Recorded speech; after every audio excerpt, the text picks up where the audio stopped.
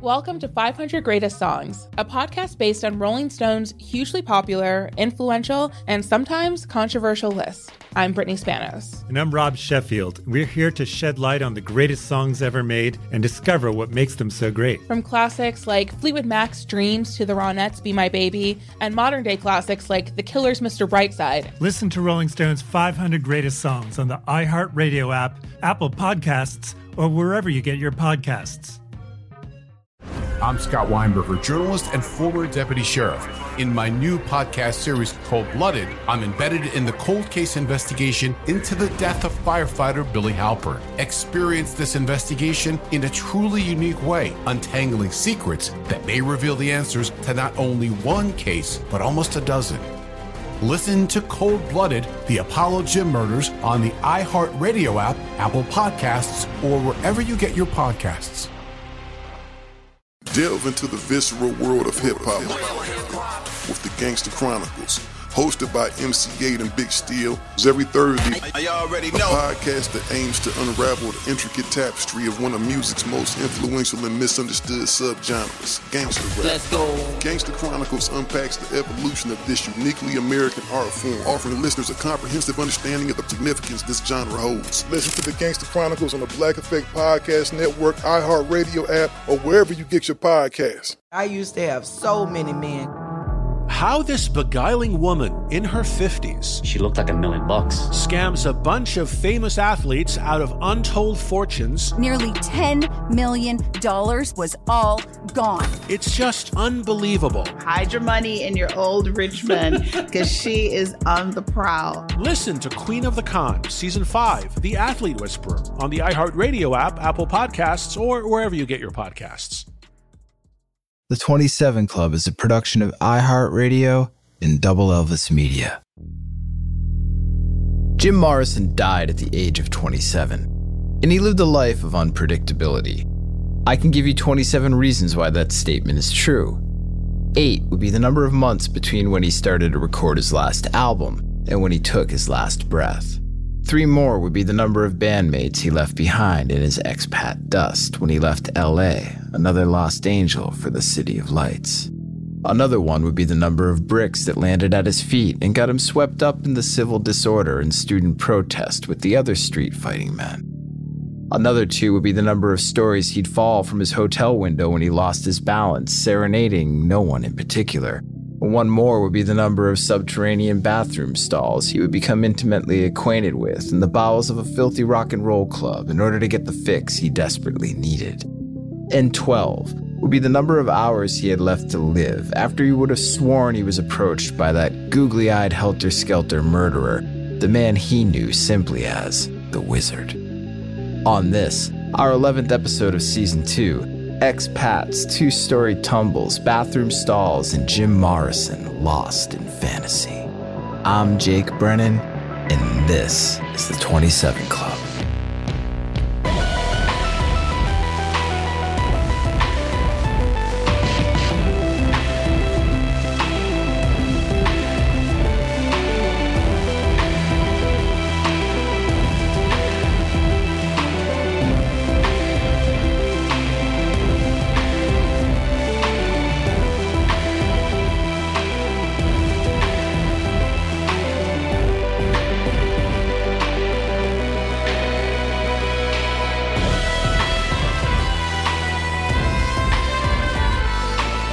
Jim Morrison sat at the small table outside the Café de Flore and hoped that someone would recognize him. He hoped that one of these random Parisians walking through another one of their random days would notice the big bad American rock star, alone, prone, in contemplation. That maybe, just maybe, one of them would stop, lower their sunglasses down to the bridge of their nose, squint their eyes and look real close, search their mind. They knew this one, wasn't he? But mostly they'd stop for a brief moment, and that look of recognition would slowly creep across their face, and then it would be gone. Light bulb off. They kept walking.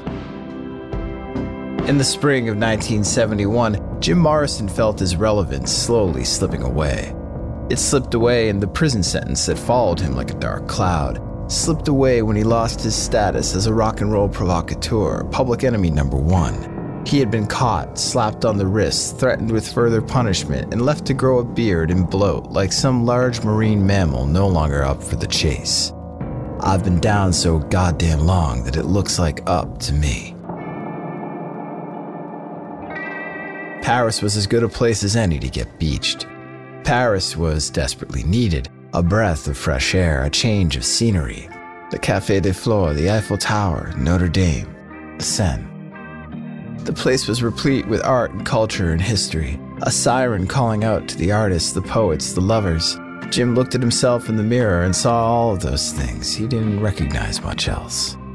Jim arrived in Paris with nothing more than the clothes on his back and a few extras in a suitcase. He and Pamela took to strolling the city, sitting at small tables in the late afternoon sun, coffees in hand, watching the world slowly pass them by. In Paris, Jim Morrison wasn't the Jim Morrison, the lead singer for The Doors. He was just another Jim. He was barely recognized at all. It would take a few minutes during a conversation with a stranger before he was made. Hey, wait a minute, aren't you... Jim's drinking slowed down. He shaved off his beard. He wasn't angry. His temper went away. Wasn't jealous. Wasn't possessive. He was loving life and loving Pam, and loving seeing a new city through eyes that weren't burdened by hangovers, burdened by the demanding schedule of an American rock band, recording, rehearsing, playing shows, speaking with reporters, going through the motions, playing the game. In Paris, it seemed as though Pamela's hope for a complete reinvention of life as they knew it was coming true. They drove south, toward wine country, made their way into Spain, Madrid, Granada. They hopped a plane to Marrakesh and crashed with Pamela's friend, the Count's mother, at the Villa Taylor, a large estate outside the old city. When they returned to Paris, Jim was clear-headed, refreshed, recharged, ready to reassess everything, his life. Maybe they'd stay in Europe forever. Maybe he'd never go back home. And then, Jimbo showed up. Who is here? Pamela asked when she first found out. As if she and Jim had gone to great lengths to disappear somewhere on the edge of civilization, at the edge of Hollywood civilization at least. And Jimbo's presence was a breach, an infiltration, a bubble burst. They'd been found. Jim, too, thought it was odd. How did Jimbo even pay for a plane ticket across the Atlantic? How the hell did he get his shit together long enough to board a plane and then stumble his way through the streets of Paris and track Jim down? The questions were useless. There was a loud knock on their hotel door and he was there. He'd never say exactly how he got there, no matter how many times he was asked. He was a living, breathing, unreliable narrator. But there was no skirting around the obvious. Jimbo was there, in Paris. Jim and Pamela's serendipitous retreat had come to an end. The third wheel had been reintroduced. Things were going to change. Back in America, LA Woman was released on April 19, 1971. The Doors' final record for Elektra Records under their contract. No one knew it at the time of its release, but it would be the Doors' final record with their original lineup. It had been preceded a few weeks before by one of the album's two singles, Love Her Madly, and both the album and the single commanded the charts. The album hung on to the charts for a solid 3 months. And for the album's cover, Jim got his revenge on the record company and their desire to market him a rock and roll Dorian Gray. He got revenge doubly. Elektra had included younger, clean-shaven images of Jim for the release of the compilation album 13, and also the live album Absolutely Live. Even though Jim no longer looked like he had when the Doors began, he was heavier, he had a bushy beard. On the cover of LA Woman, Jim appeared next to the other members of the band in his current form, bloated and hairy. This was reality, baby. This is raw and unfiltered, just like the music. But even better, he'd had Jimbo go to the photo shoot for him as his proxy. And the two were looking increasingly similar and no one knew. Jimbo sat on a stool and slouched his shoulders towards the ground, intentionally allowing the others in the band to dwarf him per Jim's instructions. Fuck that label. Jim sent his proxy to the photo shoot and then left the country, bailed 2 times. He'd gone away and who was going to stop him? The reviews for LA Woman were a mixed bag. You can kick me in the ass for saying this, Richard Meltzer wrote in his review for Rolling Stone. This is the Doors' greatest album and the best album so far this year. Robert Christgau said that the band has never sounded better. Melody Maker, on the other hand, called it a spunkless, sterile effort that sounds as if it's been put out just so everyone won't forget the name. Jim's antics had split Doors fans into opposing camps. Jim wanted a break from all that critical drama. The drama about whether or not the Doors were the real deal. A for-real American blues band or a psych band or just a bunch of posers who deserved to crawl back to some bungalow on Venice Beach. When Jimbo showed up, Jim started his coughing fits. He would start to cough dry at first, and then something would rumble loose, and he'd go on for a solid 10 or 20 seconds before he coughed up blood. Sometimes it would be some spotting on a tissue or handkerchief, and other times he coughed up dark, crimson clots. It worried Pamela. It was one thing to control Jim on his own, but now he seemed hell-bent to get off the rails again. The coughing fits only seemed to bother him when they were actually happening. Afterwards, he couldn't wait to move on to the next thing, the next drink, the next snort, the next meal, the next indulgence. Jimbo sniffed out the seedier side of Paris. It wasn't all outdoor cafes and riverside walks and idyllic set pieces. It was a city of tortured poets and lost souls, a city where down-on-their-luck artists could go even further down, as far down as their wallet and personal constitution could take them. Paris was underground, seedy, dark, sticky. It was down a darkened hallway, around a corner, inside a bathroom stall covered in black marker graffiti. Paris was not the city of light if you just knew where to look. Jimbo urged Jim. Forget about all that redemption nonsense. Redemption is for pussies. What you really want to do is get gone. Real gone. Long gone, daddy-o. Step inside a stall in the darkest spot of one of Paris's unknown recesses and get gone forever.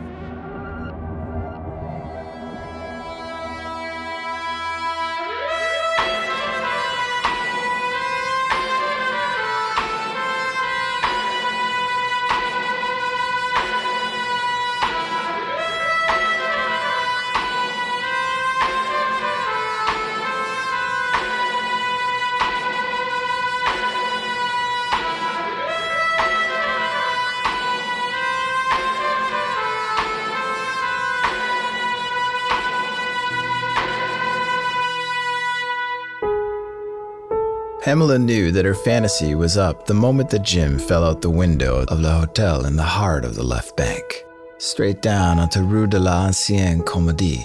It was a comedy for sure, someone's comedy. Pamela wasn't laughing though. Jim had a lot to drink that night. His drinking had increased daily since Jimbo's arrival, and he was reaching levels of debauchery that she hadn't seen since the last time she was in Los Angeles and lost track of Jim's whereabouts. Perhaps he was out with Patricia somewhere that night. That last night in LA when they fought and went their separate ways once again. Or with some other floozy groupie he had just met. With Jim, you never knew. But Pamela knew that she just had to look the other way unless she wanted to see something that she really wouldn't like. He drank Stella's that night, and then some brandy, then some whiskey straight from the bottle, and then back to the Stella's again.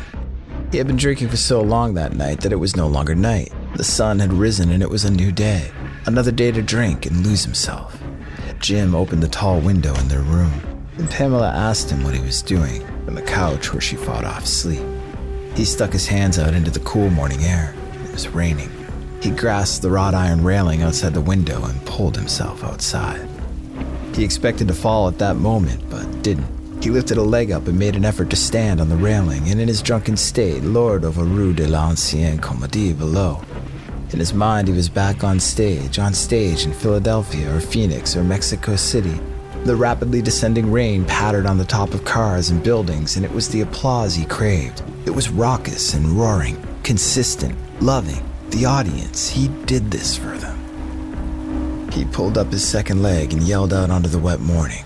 Well, I just got into town about an hour ago. He sang to no one in particular. His voice was ragged and beat down, a shadow of the shadow that he had brought to the LA Woman sessions. He stumbled, balancing his bloated frame atop the thin black slice of old-school architecture. He spread his arms, invincible or simply out of fucks to give. Took a look around to see which way the wind blows. Pedestrians below on early morning jaunts looked up and remarked at the oafish American about to plummet. Not to his death, mind you, not from 2 stories up, but to a perfectly embarrassing and perhaps damaging landing on the wet street below. And they didn't know who he was, and they weren't clapping for him, but the rain was, and the rain told him to keep going. Pamela yelled from the couch, Jim needed to stop fucking around. Jim and Pamela had recently returned from Marrakesh to find their flat temporarily unavailable. Pamela booked them a room on the 2nd floor at the hotel, not too far from Notre Dame in Luxembourg Palace. A swank slice of Parisian history, Le Hotel stakes its claim as the first boutique hotel in the world, not to mention the place where Oscar Wilde succumbed to meningitis in 1900. It would be either him or the wallpaper, he famously said right before he died. One of them had to go, and the wallpaper is still there. And now Jim and Pamela were renting a room there, as were many rock stars in the 1970s, the decade where rock and roll became synonymous with decadence. As much as Paris was about recharging batteries, it was also about decadence. Jim was writing poetry for himself, but he wasn't working. He and Pamela were living off of the small fortune he had accrued in the Doors, the part of the fortune that had yet to be lost on legal fees. And they did what they wanted and went where they wanted. Jimbo introduced Jim to the place that would become his go-to haunt in Paris. Deep underground. No windows, no light, just darkness, debauchery, deep down. The Rock and Roll Circus had opened in 1969 and quickly made its name as the rock club in town. It hosted shows by everyone from Led Zeppelin to the Beach Boys. On the walls were murals of rock and roll stars, mostly English groups, painted as clowns. One of the murals featured none other than Jimi Hendrix. But as quickly as the circus became known for rock stars and rock shows, it just as quickly gained a reputation as a place to score and shoot heroin. A true shooting gallery. The shows started to play second fiddle, the clientele got shadier, and the venue became filthier. The bathrooms became notorious. Drugs, sex, whatever you wanted, the circus had it, especially if it was the kind of desire that you couldn't talk about with just anybody. The circus was the perfect place for the people who liked to go down slow. By 1971, the Rock and Roll Circus was known as much as the place not to be as it was the place to be. Pamela's dealer friend and sometimes lover, the Count, supplied the club with junk.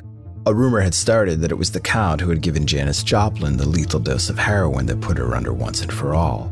And for those who wanted to get rock star high, and perhaps even approach that oblivion-inducing buzz that caught the likes of Janis and others, the Count had the shit that rendered the real world irrelevant. Jim found himself on the couches of the circus on any given night, sometimes with friends, other times alone, and Pamela had introduced him to the Count, and soon he was sending lines upon lines of the Count's smack up his nostrils. Jimbo sat next to him or stood next to him as each line went straight into his system, doing lines with Jim in tandem. And they'd race each other, ready, set, go, and see who could get fucked up the fastest. But outside his window on the 2nd floor of the hotel, there was no Jimbo. It was all Jim. Monkey see, monkey do. He was 3 or 4 sheets to the wind, standing outside in the rain, balancing on the slippery wrought iron. Pamela yelled at Jim again to get back inside, to stop before he hurt himself. As she rested her head on the couch's throw pillow and closed her eyes. Within seconds, she heard it. Smack! She jumped from the couch. She was up, she was alert, she was so stoned but fought through her self-medicated haze to get her bearings and figure out what was going on. She looked over at the window, still thrown wide open, small spits of rain making their way inside the hotel room. The wind blew gently inside, and Jim was gone. Real gone. Pamela ran to the open window and stuck her head outside. Jim lay spread eagle on top of a parked car on the street below. It had broken his fall when he slipped and tumbled the 2 stories to the ground, and there was a Jim Morrison-sized dent in the hood of the car. He writhed around a bit, too fucked up to feel any real pain, but disoriented enough from the fall to require a moment or 2 to collect himself. And by the time Pamela had made it downstairs to the street, Jim was off the hood of the car and upright. She ran to him, held him close, and made sure he was really okay. Jim laughed. It was just a laugh, a goof, just a stupid thing. He was fine. He'd make it. He felt that wave of confidence overtake him. He was invincible. He could fall out of a hotel window in Paris on a rainy morning, shit-faced off his nut. He could do anything. Anything. First, he felt like another beer. Wait till Jimbo heard about this. Pamela had a better idea. She had some extra smack from the Count. Some rainy day smack. It was a rainy day after all. Lay back and groove on a rainy day. And they both knew that the thing that would make them feel more invincible than anything was a couple of fast, strong lines of heroin. It was like landing on a car from a second-story window, so fast and so hard and so unexpected. But when you did it and walked away from it, there was no better feeling in the world. We'll be right back after this word. Hey girlfriends, it's me, Carol Fisher. I'm so excited to tell you about the brand new series of The Girlfriends. In season 1, we told you about the murder of Gail Katz at the hands of my ex-boyfriend Bob. At one point, a woman's torso washed up on Staten Island and was misidentified as Gail. She spent 9 years in Gail's grave, and then she just disappeared. It's almost like it's become this moral obligation to find her. And that's what we're going to do. Find this missing girlfriend and tell her story. With the help of some of your favorite girlfriends from season 1, like my producer Anna. Oh my God. My friend Dr. Mindy Shapiro. Hi, it's Dr. Shapiro, and I'd like to speak with the deputy medical examiner. And of course, Gail's sister, Elaine Katz. Having no closure, it kills you. Join us as we try to solve a 35-year-old cold case. It's not going to be easy, but it's going to be one hell of a ride. What? I can't believe this. Listen to season 2 of The Girlfriends, Our Lost Sister on the iHeartRadio app, Apple Podcasts, or wherever you get your podcasts. Welcome to 500 Greatest Songs, a podcast based on Rolling Stone's hugely popular, influential, and sometimes controversial list. I'm Brittany Spanos. And I'm Rob Sheffield. We're here to shed light on the greatest songs ever made and discover what makes them so great. Every week, we'll pick a new song from the list and talk about their placement on the revamped 2021 list. We'll also have guests join us, ranging from the artists themselves to the producers, or simply other writers like ourselves who voted on them. From classics like Fleetwood Mac's Dreams to the Ronettes' Be My Baby, and modern-day classics like The Killer's Mr. Brightside and Britney Spears' Baby One More Time. There's so many fascinating stories that have been forgotten, like Midnight Train to Georgia starting with a phone call to Farrah Fawcett, or how the Yeah Yeah Yeahs inspired Kelly Clarkson's banger Since You've Been Gone and Beyoncé's Hold Up. Listen to Rolling Stone's 500 Greatest Songs on the iHeartRadio app, Apple Podcasts, or wherever you get your podcasts. I used to have so many men. How this beguiling woman in her 50s, she looked like $1 million, with 0 qualifications, she had a Harvard plaque, tricks her way past a wall of lawyers and agents. She's got all of these Maseratis and Bentleys all in the driveway. Is it like a mansion? Yes, it's a mansion that this queen of the con uses to scam some of the biggest names in professional sports out of untold fortunes. About $6 million. Approximately $11 million. Nearly $10 million was all gone. Employing whatever means necessary to bleed her victims dry. She would probably have sex with one of her clients. Hide your money in your old rich man, because she is on the prowl. Listen to Queen of the Con, Season 5, The Athlete Whisperer, on the iHeartRadio app, Apple Podcasts, or wherever you get your podcasts.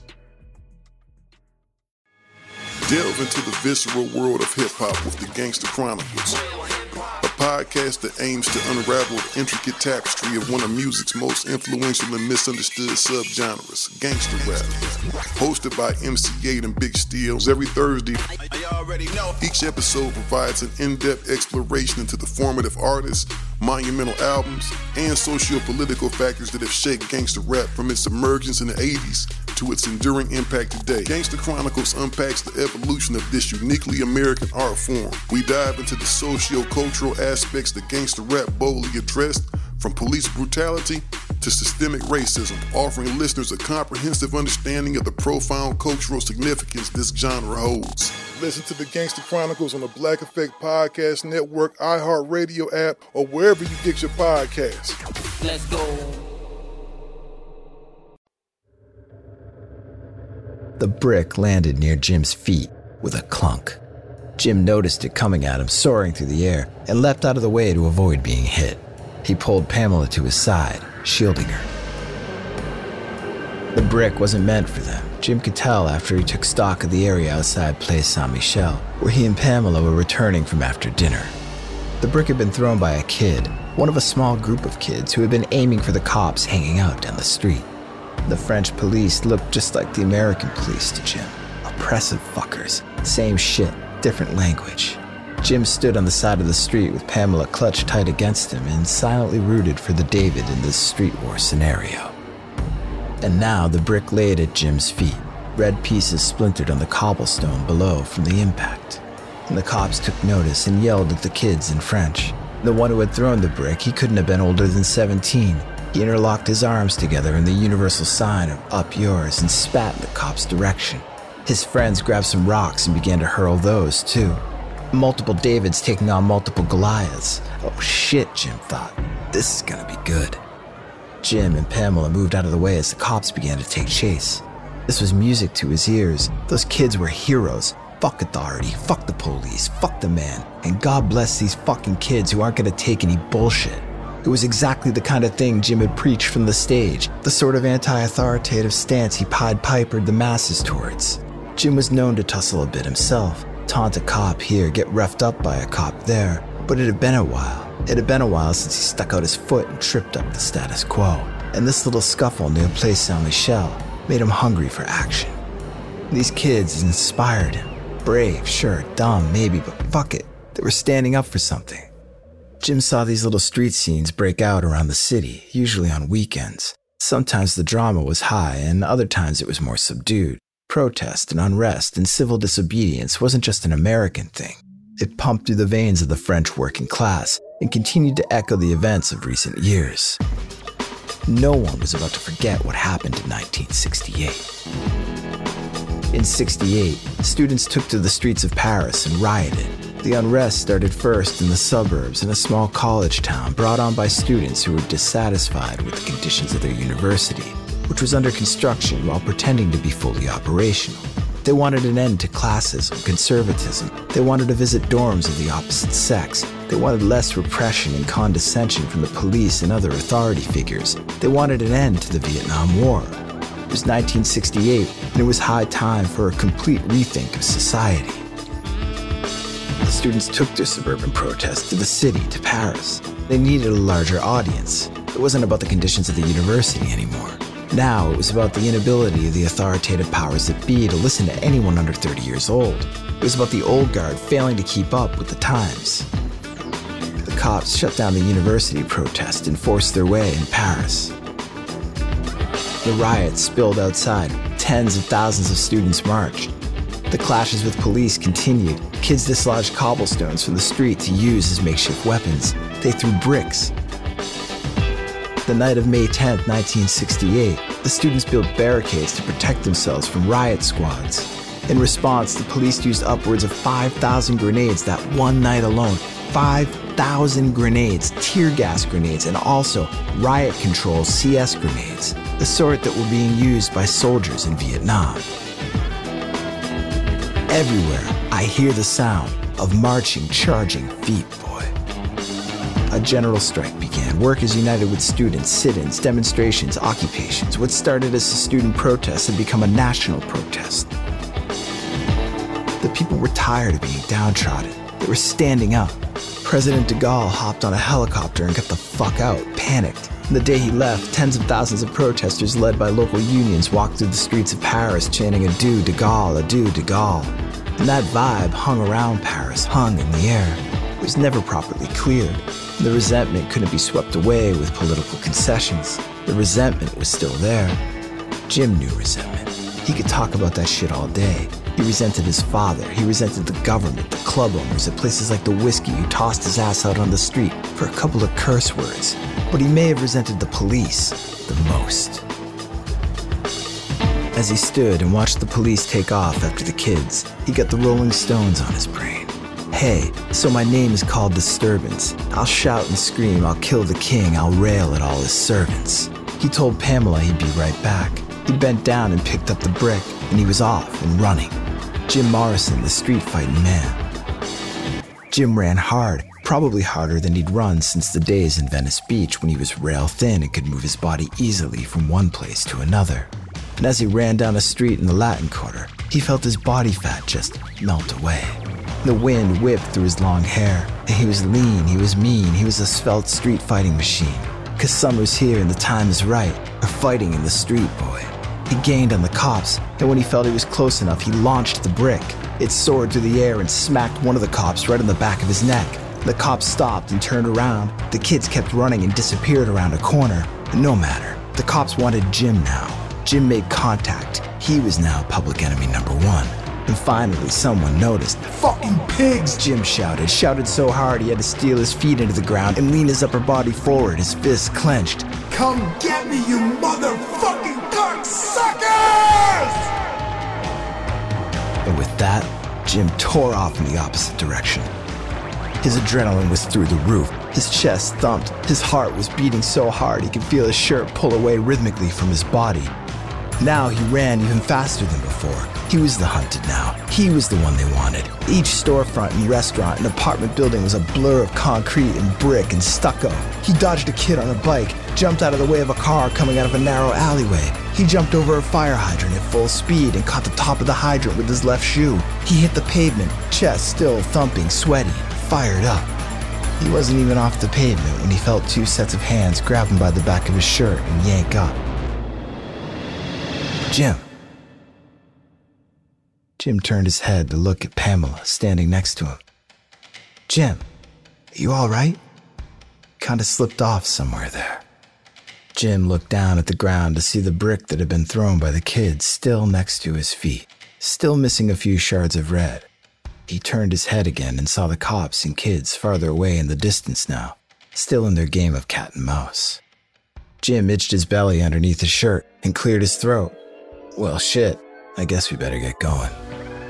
And for a moment, it had all seemed so real to him. The running, the chasing, the adrenaline and the heartbeat.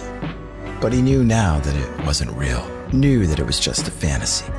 He could tell the difference. Sometimes it wasn't so easy. The line was blurred.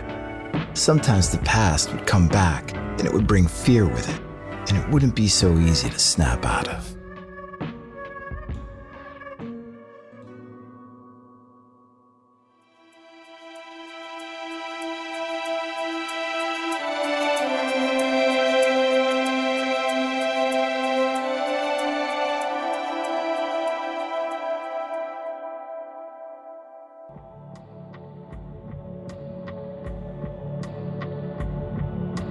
Jim Morrison saw things all night long. Things that weren't there, people who weren't there. He could have sworn they were there, and they were there on the street corners leaning up against cars, skulking down darkened alleys. He thought a lamppost was a man, and then mistook a bicycle for a woman, crawling around on all fours looking for something on the damp Paris sidewalk. He was afraid the visions would escalate, that he would see the faces of Jimmy and Janice again like he had at the show in New Orleans. That it was all part of a larger mindfuck that was taking part in his head, against his will. It was ongoing, but getting worse, and he was powerless to stop it. Or maybe it was just the sweet and sour chicken, the meal he'd had earlier that evening.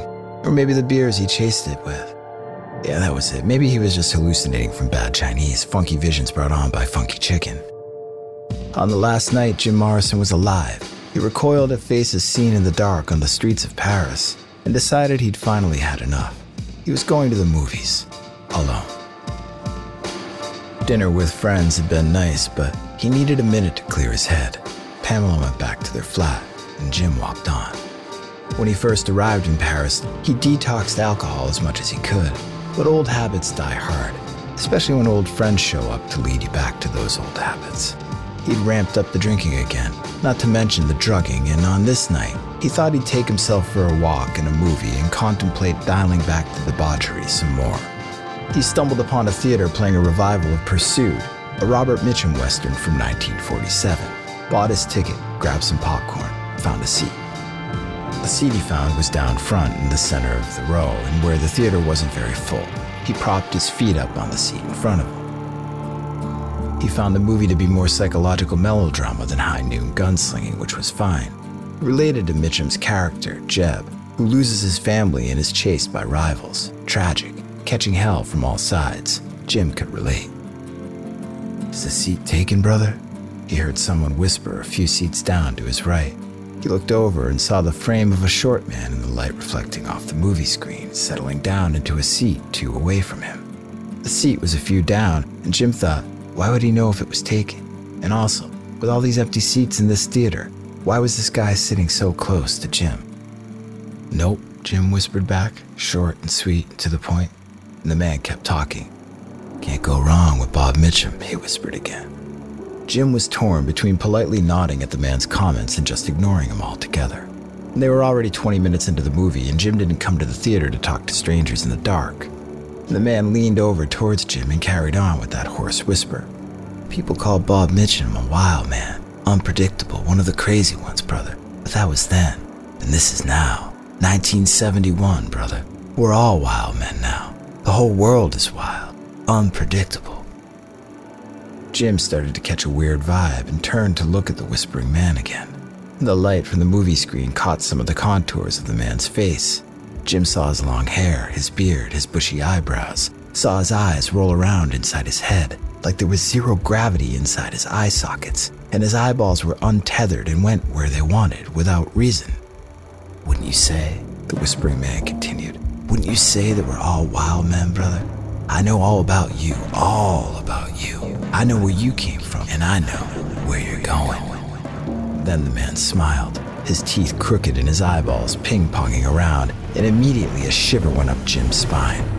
Holy shit, the wizard. The wizard here in Paris. Jim's hands started to shake. He slowly put his popcorn bag shaking on the floor next to him. How? He had been in a state prison in Los Angeles since April of 1971, sentenced to death for the murders of 7 people, including Jim's hairdresser, Jay Sebring.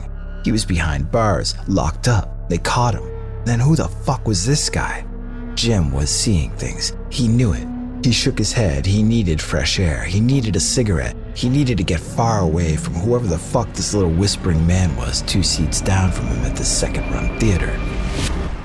Jim hit the street and gasped, as if he hadn't breathed for minutes. He wondered if he had. He had tensed up so much inside that he had held his breath.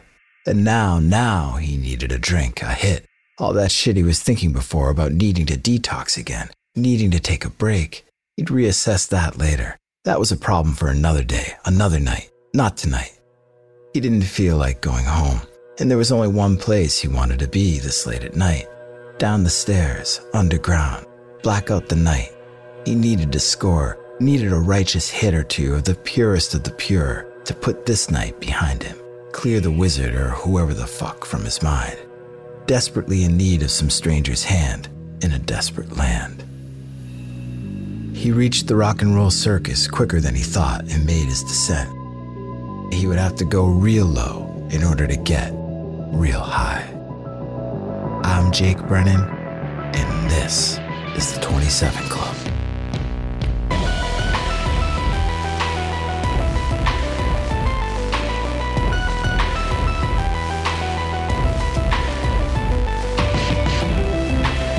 All right, the 27 Club is scored and co-written by myself, Jake Brennan. Zeth Lundy is the lead writer and editor on the show. Matt Bowden mixes the show. Additional music and score elements by Ryan Spraker and Henry Lunetta. The 27 Club is produced by myself for Double Elvis in partnership with iHeartRadio. Sources for this episode are available at doubleelvis.com on the 27 Club series page. The 27 Club is released weekly every Thursday. Season 1 features 12 episodes on Jimi Hendrix, which are all available for you to binge right now, wherever you get your podcasts. And if you like what you hear, please be sure to subscribe to the 27 Club on Apple Podcasts, the iHeartRadio app, or wherever you get your shows.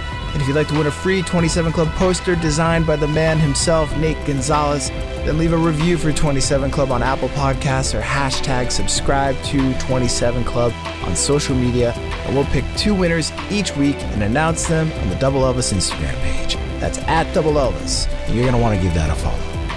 So get out there and spread the word about 27 Club, and as always, you can find me blabbing about other crazy rock stars in my other shows, Disgraceland and Blood on the Tracks. And you can talk to me per usual on Instagram and Twitter at DisgracelandPod. Rock-a-rolla.